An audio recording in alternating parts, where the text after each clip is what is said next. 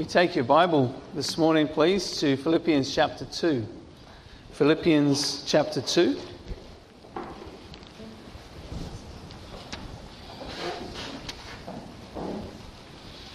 Philippians chapter 2. Our theme for the year, a passion for Jesus Christ, has been a blessing already, I hope, to you. But this month, the theme specifically narrowed down to a passion for serving the Lord Jesus Christ. And so this morning we're looking here in Philippians chapter 2. It's actually the verses that have been our memory verse for this month, and entitled this message, A Servant's Mindset. A Servant's Mindset. Philippians chapter 2. You know, in World War I, many of the enlistments were just men that were just keen to go, keen to get out. Some just wanted to get out and see the world. Others thought it would be a bit of a lark and it would be over pretty quickly. Pretty foolhardy in hindsight. But many also signed up because they just wanted to serve their country. Many could point to what they had and were just so thankful that as a show of their thankfulness they were enlisting. And that was just a willingness to serve country. In this passage, it's all about Christ's servanthood in going to the cross. How he served us in going to the cross. So Philippians chapter 2, we'll read verses 5 to 8.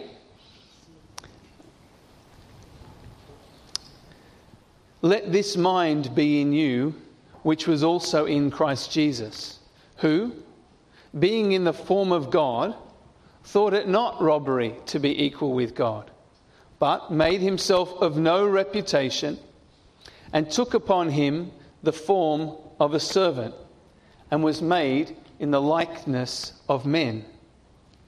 And being found in fashion as a man, he humbled himself, and became obedient unto death, even the death of the cross.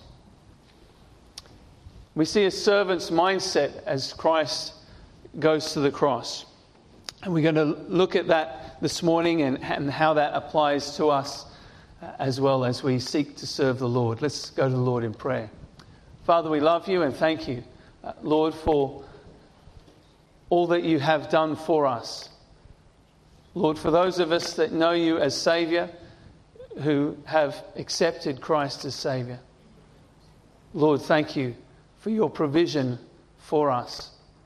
And Lord, for others that are with us this morning, Lord, give understanding. Lord, you've provided salvation for all mankind, and you served every single one. Lord, I pray that you bless as we apply these thoughts to our lives. Lord, give understanding, and Lord, give liberty. Pray in Christ's name. Amen. So, obviously, firstly, we see in our passage here, as we look at Christ's servanthood going to the cross, we see firstly that he was a servant. The first main point is that he was a servant. And really, here in verse 7, we see two aspects of that servanthood played out. Firstly, he made himself of no reputation. So under this point of that he was a servant, we see firstly that he was modest. He was of no reputation. Modest. He wasn't seeking fame. Christ wasn't seeking a reputation or a name for himself. Now this word here that we see in our text in verse 7 there, but made himself of no reputation. That word reputation has the idea of being empty or void, even vanity. the emptiness of the frivolity of life, that sense of vanity, no reputation. And instead of drawing people to himself for himself, his earthly ministry wasn't just trying to draw a crowd for his own fame. His earthly ministry, he was preparing people to acknowledge their Messiah. He wasn't drawing them to himself for his own benefit. He was only drawing them to acknowledge him so that they would acknowledge that their Messiah had come. And he was specifically training a select few for when he was gone. And so his ministry otherwise was just a quiet ministry. It wasn't all about, hey, look at me, I'm over here. I am your Messiah. No, he wanted them to notice, yes. But when they notice that they see, wow, this man fulfills all the prophecies of the Old Testament that say that when the Messiah comes, he will look like, he will do, he will be, he'll be from. Maybe this is the man. But he wasn't out there hollering it because they needed to do it by faith. They needed to see in their heart that this was God, that this was God's answer to their need. Because, and we see it in our day, anyone can get up and say, oh, I'm this, I'm the greatest, I'm the best at this, and oh, look at me as I do this nifty thing on YouTube or whatever. And really they're saying, hey, this is so great, so clever. But they're just selling ads. Anyone can get up and say, oh, I'm the greatest at this. But are they? It's just their words. Christ cut through all of that. He just went quietly about ministry. Ministering, meeting needs, helping people. And that's how our ministry should be as well. As we look at this idea of a servant's mindset, as we minister one to another, as we seek to serve the Lord Jesus Christ and serve one another in the church of God, it's a privilege to do so. But it's not about, oh, I'm on the Bible reading today. The world's revolving around me this morning. No. We just go quietly about ministry. And ministry should be an outflow of just what we normally do. It's just, I'm here in church again, but today I'm not only singing the hymns, I'm also, and I'm ready to go. It's just a quiet outflow of what we are. And that's what Christ's ministry was. It was modest, but not insignificant. Generally, we serve one another by being in church. Not being in church when it's convenient, not when there's nothing else to do. This is my place. This is where I go on Sundays. And this is where my master would have me to be. Because truly, if we are servants, if we truly think of ourselves as servants, we should be where the master would have us to be. And therefore, as a servant, I need to know that, this is where I need to be. That these other things are not important because I have a heavenly Father who is my master. And as his servant, what a privilege that he's got a place for me to minister and to be ministered to. Christ was modest, and we need to go about our ministry in a modest way. But secondly, we see still in verse 7, but made himself of no reputation, and took upon him the form of a servant, and was made in the likeness of men. So in his service he was modest, and he was a man. And now, we know that Christ is God. We know that even just from this passage. You see, he was made in the likeness of men, but verse 6 has just told us who being in the form of God. In the form of God, he became in the likeness of men. 100% God was 100% man. Just go with me for a moment to John chapter 8. Keep your place here in Philippians 2, John chapter 8.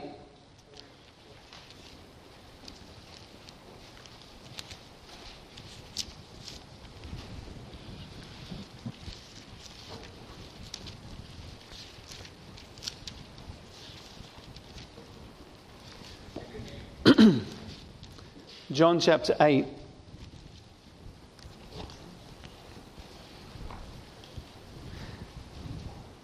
And verse 24.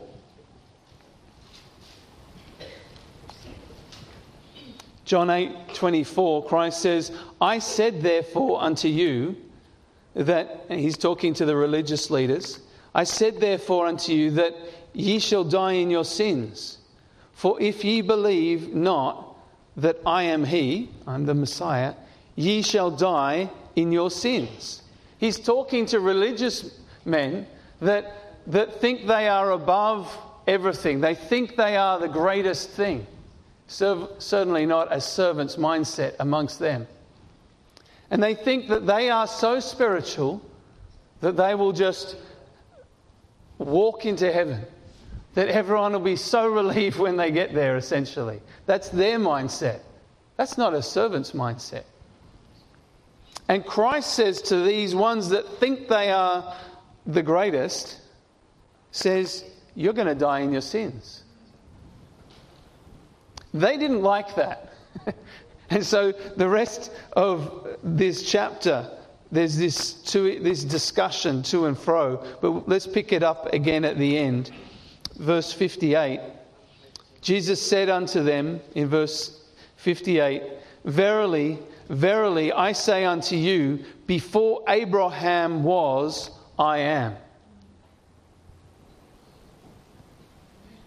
Verse 59, Then took they up stones to cast at him. Because he had just claimed to be God, and they knew it. Before Abraham was, I am. That's what Christ said. He's standing there in a physical form, in the form of a man, as it's referred to in our text. But he said, before Abraham was, I am. And the Jews knew what that meant. This man's claiming to be God. That is blasphemy in their mind. Now, it wasn't because he was speaking the truth. But they didn't want to believe him. Like we saw, he said to them in verse 24, For if you believe not that I am he. They didn't believe that he was he. And because of that, they were willing to stone him to death on the spot for blasphemy. But it wasn't blasphemy. And amazingly, the one thing that doesn't go unnoticed when you're about to stone someone is the someone. Let's finish verse 59. Then took they up stones to cast at him, but Jesus hid himself and went out of the temple, going through the midst of them, and so passed by, because he's God. He was literally in the form of a man in a physical body, and yet the one person they were about to stone to death for blasphemy just walked out through the middle of them. Amazing.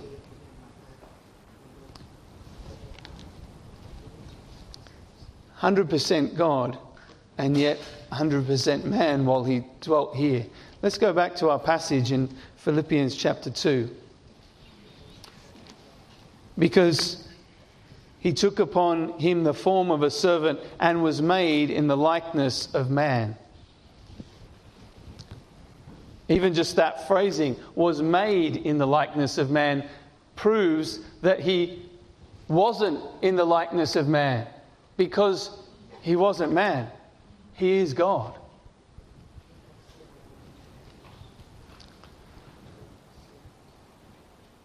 And so he served as a man. And when we serve one another, when we serve the Lord, we're doing so in a physical form as well, as a man or a lady. And when we do so as an equal. We're serving one another. And Christ wasn't serving as, I am God and everything stops. No. There were times that he was so tired, he was from ministry, he was asleep. And yet he's 100% God. God doesn't sleep.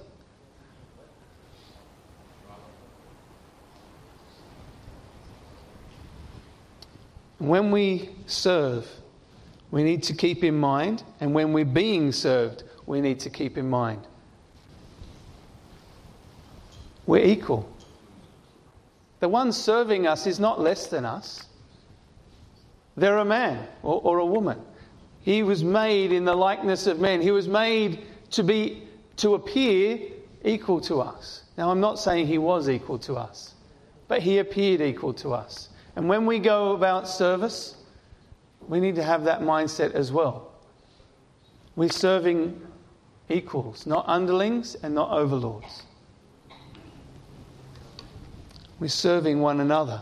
We're meeting one another's needs, human needs that I have as well. But today, I'm meeting that person's need. We need to keep in mind also when we are being served, maybe not even here, that we shouldn't be rude. We shouldn't be demanding. We shouldn't treat them as less. That's not a good testimony. That's pride, and that's another mindset. That is not a servant's mindset. And likewise, when we serve in church, we don't look for acknowledgement. We don't look for applause. We don't even look for thanks. We're serving the Lord. That is a privilege, brethren. If you're a child of God, that is a privilege. No reputation. We're not looking for acknowledgement as we serve.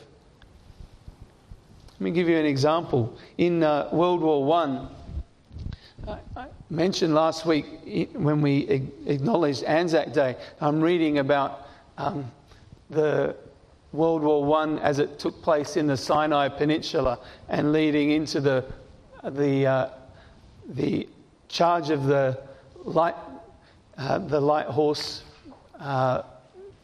battalions to liberate Beersheba in Israel. And in reading about that, in the Sinai battles that took place in the leading up to that, it was all about where is there water, because it's otherwise desert. We need to control that water so that we're not attacked from behind from others that have water while we're trying to move forward to liberate against the Turkish troops through Palestine. Our generals were amongst our troops. The British generals that were also there, they were giving orders from the Savoy Hotel in Cairo, which, lavish, and they were being served their meals. They were not on military rations in the Savoy Hotel. And they were giving orders from a hotel to a desert and wondering why their orders were not working. Because they didn't understand the condition that the orders were being followed out in. Our generals were not in the Savoy Hotel. They may not have been welcome anyway, but they were amongst the troops. Now, irrespective of the fact that it's war, they were in there amongst them, yes, leading, but serving. They were in amongst the troops, giving their instructions, which allowed the Australian troops to be flexible. Oh, this isn't working, let's change that. It meant that the enemy couldn't cut the communication wires, which kept happening to Cairo, and so reports weren't getting back to the hotel, and so they weren't coming back with adjustments. And it also meant that it just showed that the generals cared for their troops, which they did, and probably the generals of the British didn't really care about their troops. They were just infantrymen. They were just servants. Australian generals were essentially serving their infantry or cavalry by being there amongst them. And Chauvel and Royston and Ryrie, these generals that made a name for themselves in these battles that took place through there, they were able to do so because they served their men to achieve these victories together. And so we've seen that in verse 7, Christ was a servant and he was modest and he served as a man, not a tyrant or not an overlord. But verse 8, we move on to verse 8 now. We see also he was submissive. Let's read verse 8 again. And being found in fashion as a man, he humbled himself and became obedient unto death, even the death of the cross.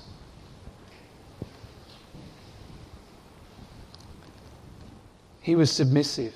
A willingness to follow directions shows a willingness to be without reputation. And Christ was willing to follow the directions. That unto death, even the death of a cross. He was obedient to the point of death. And so firstly we see here, in being submissive, we see he listened.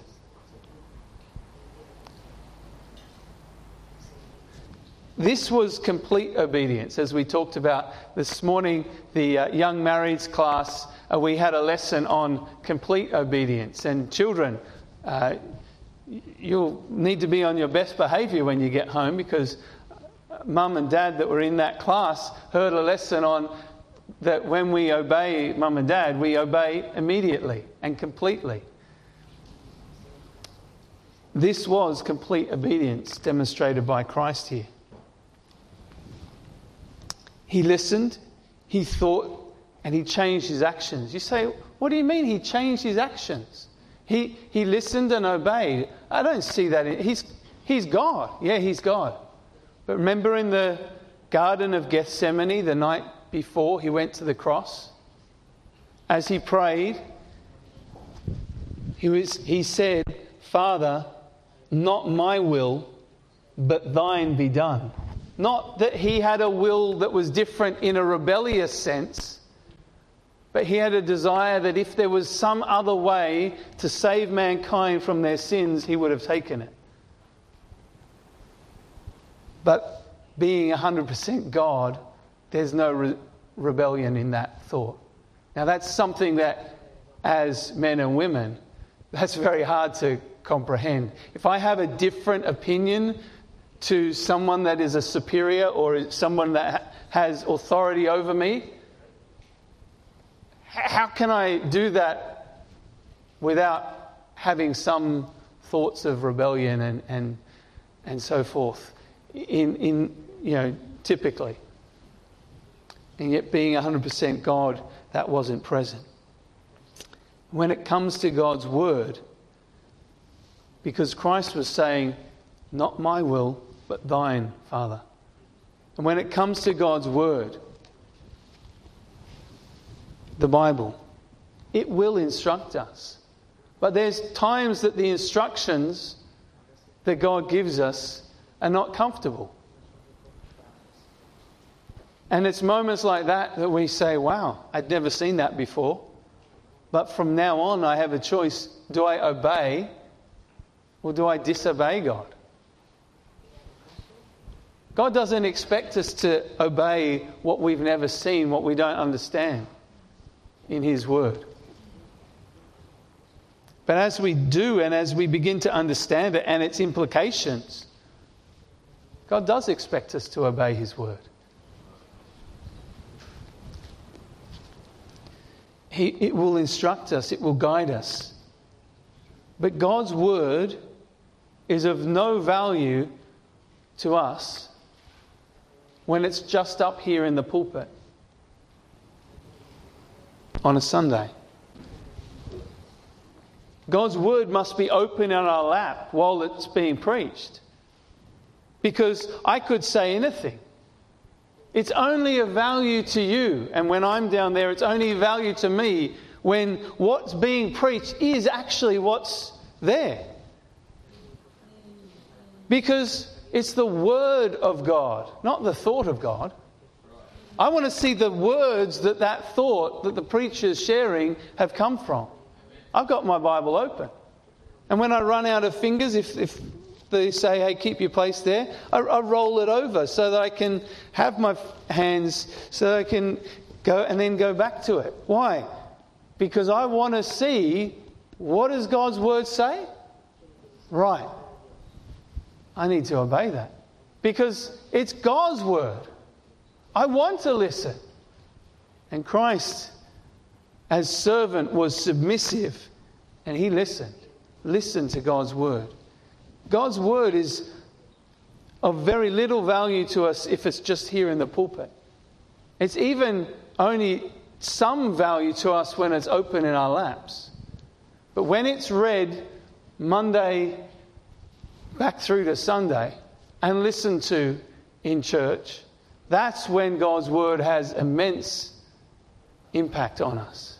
We're in God's Word in our own time tomorrow and Tuesday and Wednesday and Thursday and Friday and Saturday and even on Sunday, even though I'm going to be in church and listening. Because I want to hear from God. I've got my own thoughts, but they're rubbish if they don't match what God's saying. And there's enough rubbish thoughts anyway, clanging up around there. I want to hear what God has to say. And that should be our attitude. That we're submissive. Lord, what would you have us to hear? What would you have us to do? And so when it is, it's not just that we then read it Monday through Sunday and hear it on Sunday. It's not just that we hear it, but it's listened to, that it's followed through, that we do something about what we hear. That's true listening. Why? Well, if we are serving Jesus Christ, we must follow His instructions. If we were a servant in a great house and the head of the house or the head of the whatever department we were employed in gave an instruction, we'd need to follow that instruction out. It's not, the butler says, oh, can you do this? And I got a better idea, I'll do it that way. No, we won't put it there, we'll put it over there. We're not following instructions. Now, that doesn't make sense on a human level. So why would it make sense on a spiritual level?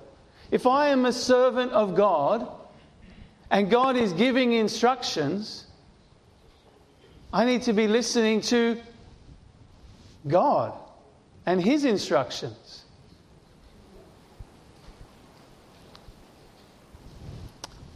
He's not our master if we only do what we think we should do, or we do what, oh yeah, I hear what the preacher's saying, I could do that. Yeah, I could do that. That change will work. No, then we're only doing what kind of makes sense from what God's saying to us. No, I want to be doing what God says, regardless of whether it makes sense, because probably it will make sense later. God wants to guide his servant. Just flip back a page, probably. Philippians chapter 1, verse 6. And this is proof that God wants to guide us. He wants to give us instructions, not just to tell us what to do. He wants to guide us and teach us and show us why.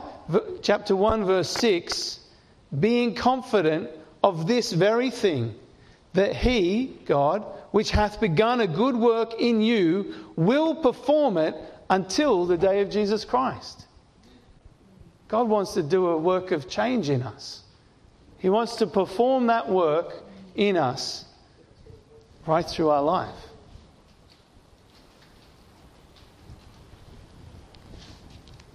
But he can only do that work if we're willing to listen. If we're going to passionately serve Christ, we need to be willing to listen. And secondly, we need to be willing to be led. Because here in verse 8, he humbled himself and became obedient unto death, even the death of the cross. He allowed himself to be led to a cross of punishment and death.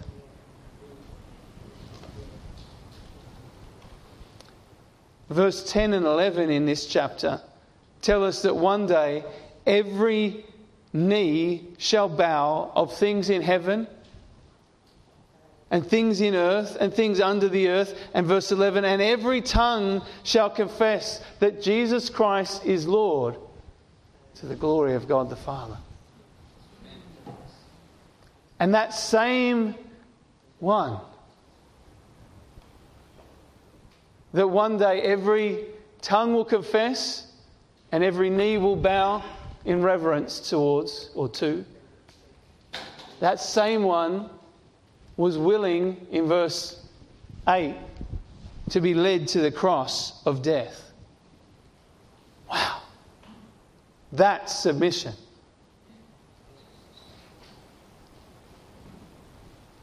That's submission. One day, everyone, even those that have always denied Christ's existence, let alone his Godhead, will stoop in reverence. And that same one, capital O, one, that one was willing to go to a cross. He was willing to be led. Can we read that in Luke chapter 23, please? Luke chapter 23. Because we see here the attitude that he went to the cross with. It wasn't willful. He wasn't festering, and boiling under the surface. Luke chapter 23, verse 13.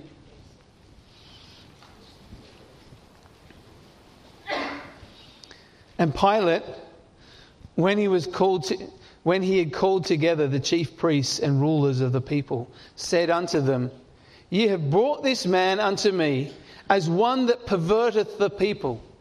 And behold, having examined him before you, have found no fault in this man touching those things whereof ye accuse him. No, nor yet Herod. For I sent you to him, Herod, and lo, nothing worthy of death is done unto him. I will therefore chastise him and release him. For of necessity he must release one unto them at the feast. And they cried out all at once, saying, Away with this man, and release unto us Barabbas, who for certain sedition made in the city, and for murder was cast into prison. Pilate, therefore, willing to release Jesus, spake again to them. But they cried, saying, Crucify him! Crucify him! And he said unto them the third time, Why? What evil hath he done? I have found no cause of death in him. I will therefore chastise him and let him go. And they were instant with loud voices, requiring that he might be crucified. And the voices of them and of the chief priests prevailed, and Pilate gave sentence that it should be as they required. And he released unto them him that for sedition and murder was cast into prison, Barabbas, whom they had desired, but he delivered Jesus to their will. Wow. That's a mistrial. The judge has just said, I find no fault, and then released a murderer to them that was in prison, and taken this one and handed over this one to them.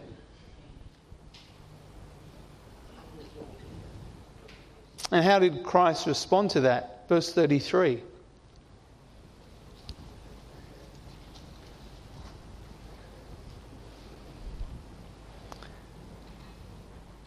Verse 32. And there were also two other malefactors, or two other criminals, led with him to be put to death. And when they were come to the place which is called Calvary, there they crucified him and the malefactors, one on the right hand and the other on the left. Then said Jesus, Father, forgive them, for they know not what they do. Wow. He just followed along with it.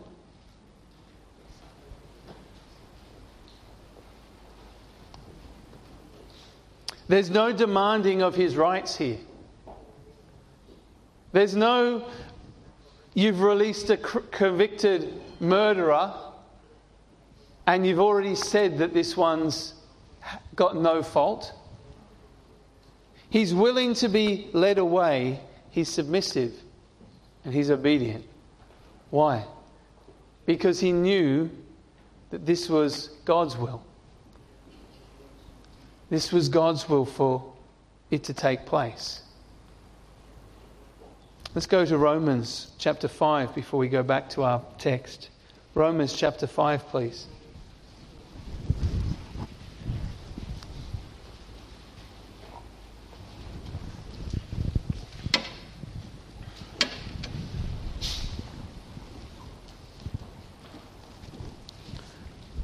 Romans 5.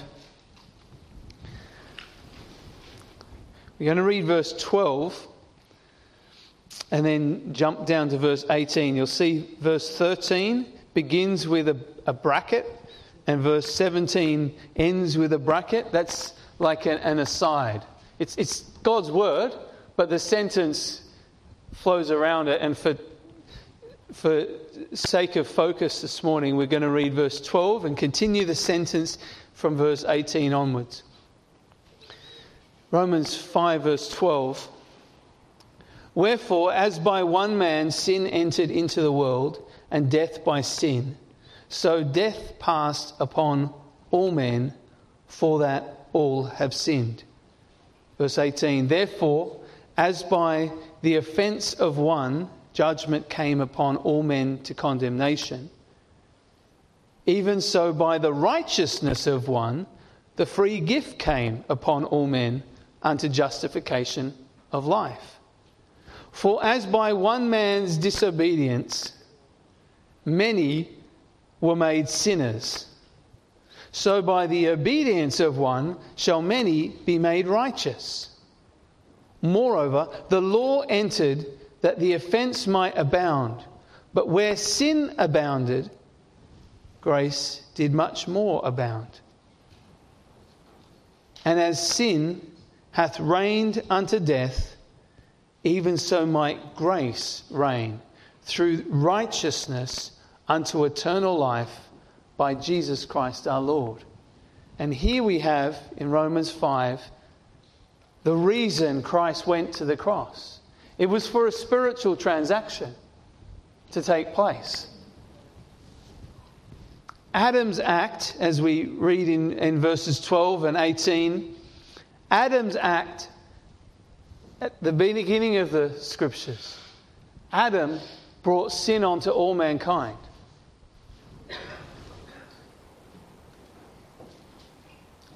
But Christ's act was going to bring or make available righteousness to all. That was the spiritual transaction that was going to be done on the cross. That's why Christ was willing to be led to the cross. Not for his own indiscretions. The thieves were there justly, but Christ was innocent. But he took that day upon himself, on the cross, the sin of the whole world. He took your sin and my sin. Sin that otherwise we would have to pay for. As it says in verse 12, as by one man sin entered into the world, and death by sin. Death was our sentence.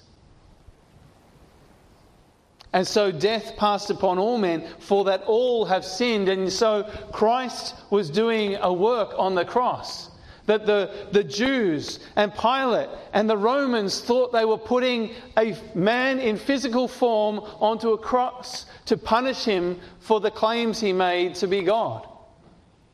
The only problem was those claims were true. But while they thought they were doing this physically, God's purpose was to do a spiritual transaction through that same thing. They didn't know it. That your sin and my sin went upon him on the cross. And he was punished. And he died for your sin, my sin, our sin.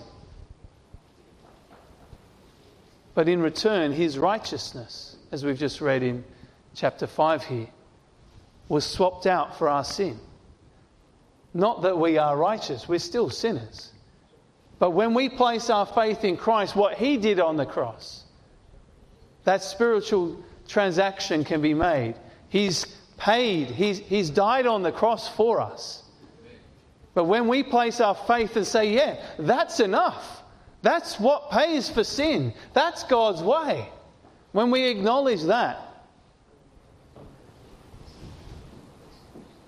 his righteousness is what we get in return. Now that's a good deal. My sin goes upon him. My sin that was condemning me to death goes on upon him. He pays for that. He dies for that. But in return, I get his righteousness. Verse 19 again. For as by one man's disobedience many were made sinners, so by the obedience of one, Jesus Christ, shall many be made righteous. That's what took place on the cross. Verse 21, that as sin hath reigned unto death, even so might grace reign through righteousness unto eternal life. How? By Jesus Christ our Lord.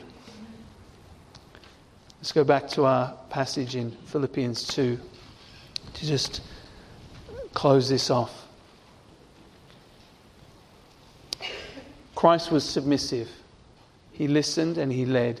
He was willing to be led. And that is a servant's mindset. But in closing, in Philippians 2, we've seen that he was a servant. We've seen that he was submissive. But how can we have that servant's mindset? Well, it's back in verse 3. Philippians 2, verse 3. Verse 5. Verse 5. Let this mind be in you, which was also in Christ Jesus. That's how we do it. Allow it.